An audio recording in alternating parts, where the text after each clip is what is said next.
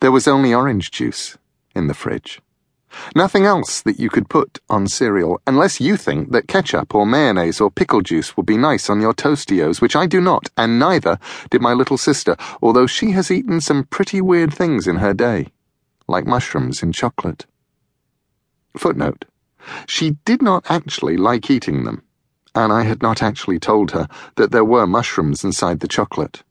It was an experiment. "No milk," said my sister. "Nope," I said, looking behind the jam in the fridge, just in case. "None at all." Our mum had gone off to a conference. She was presenting a paper on lizards. Before she went, she reminded us of the important things that had to happen while she was away. My dad was reading the paper. I do not think he pays a lot of attention to the world while he is reading his paper. "Did you hear me?" asked my mum, who is suspicious. "What did I say? Do not forget to take the kids to orchestra practice on Saturday.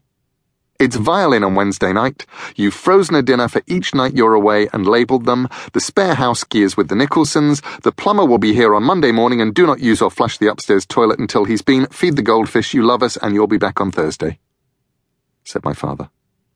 I think my mum was surprised. "Yes, that's right," she said. She kissed us all. Then she said, "Oh, and we're almost out of milk. You'll need to pick some up."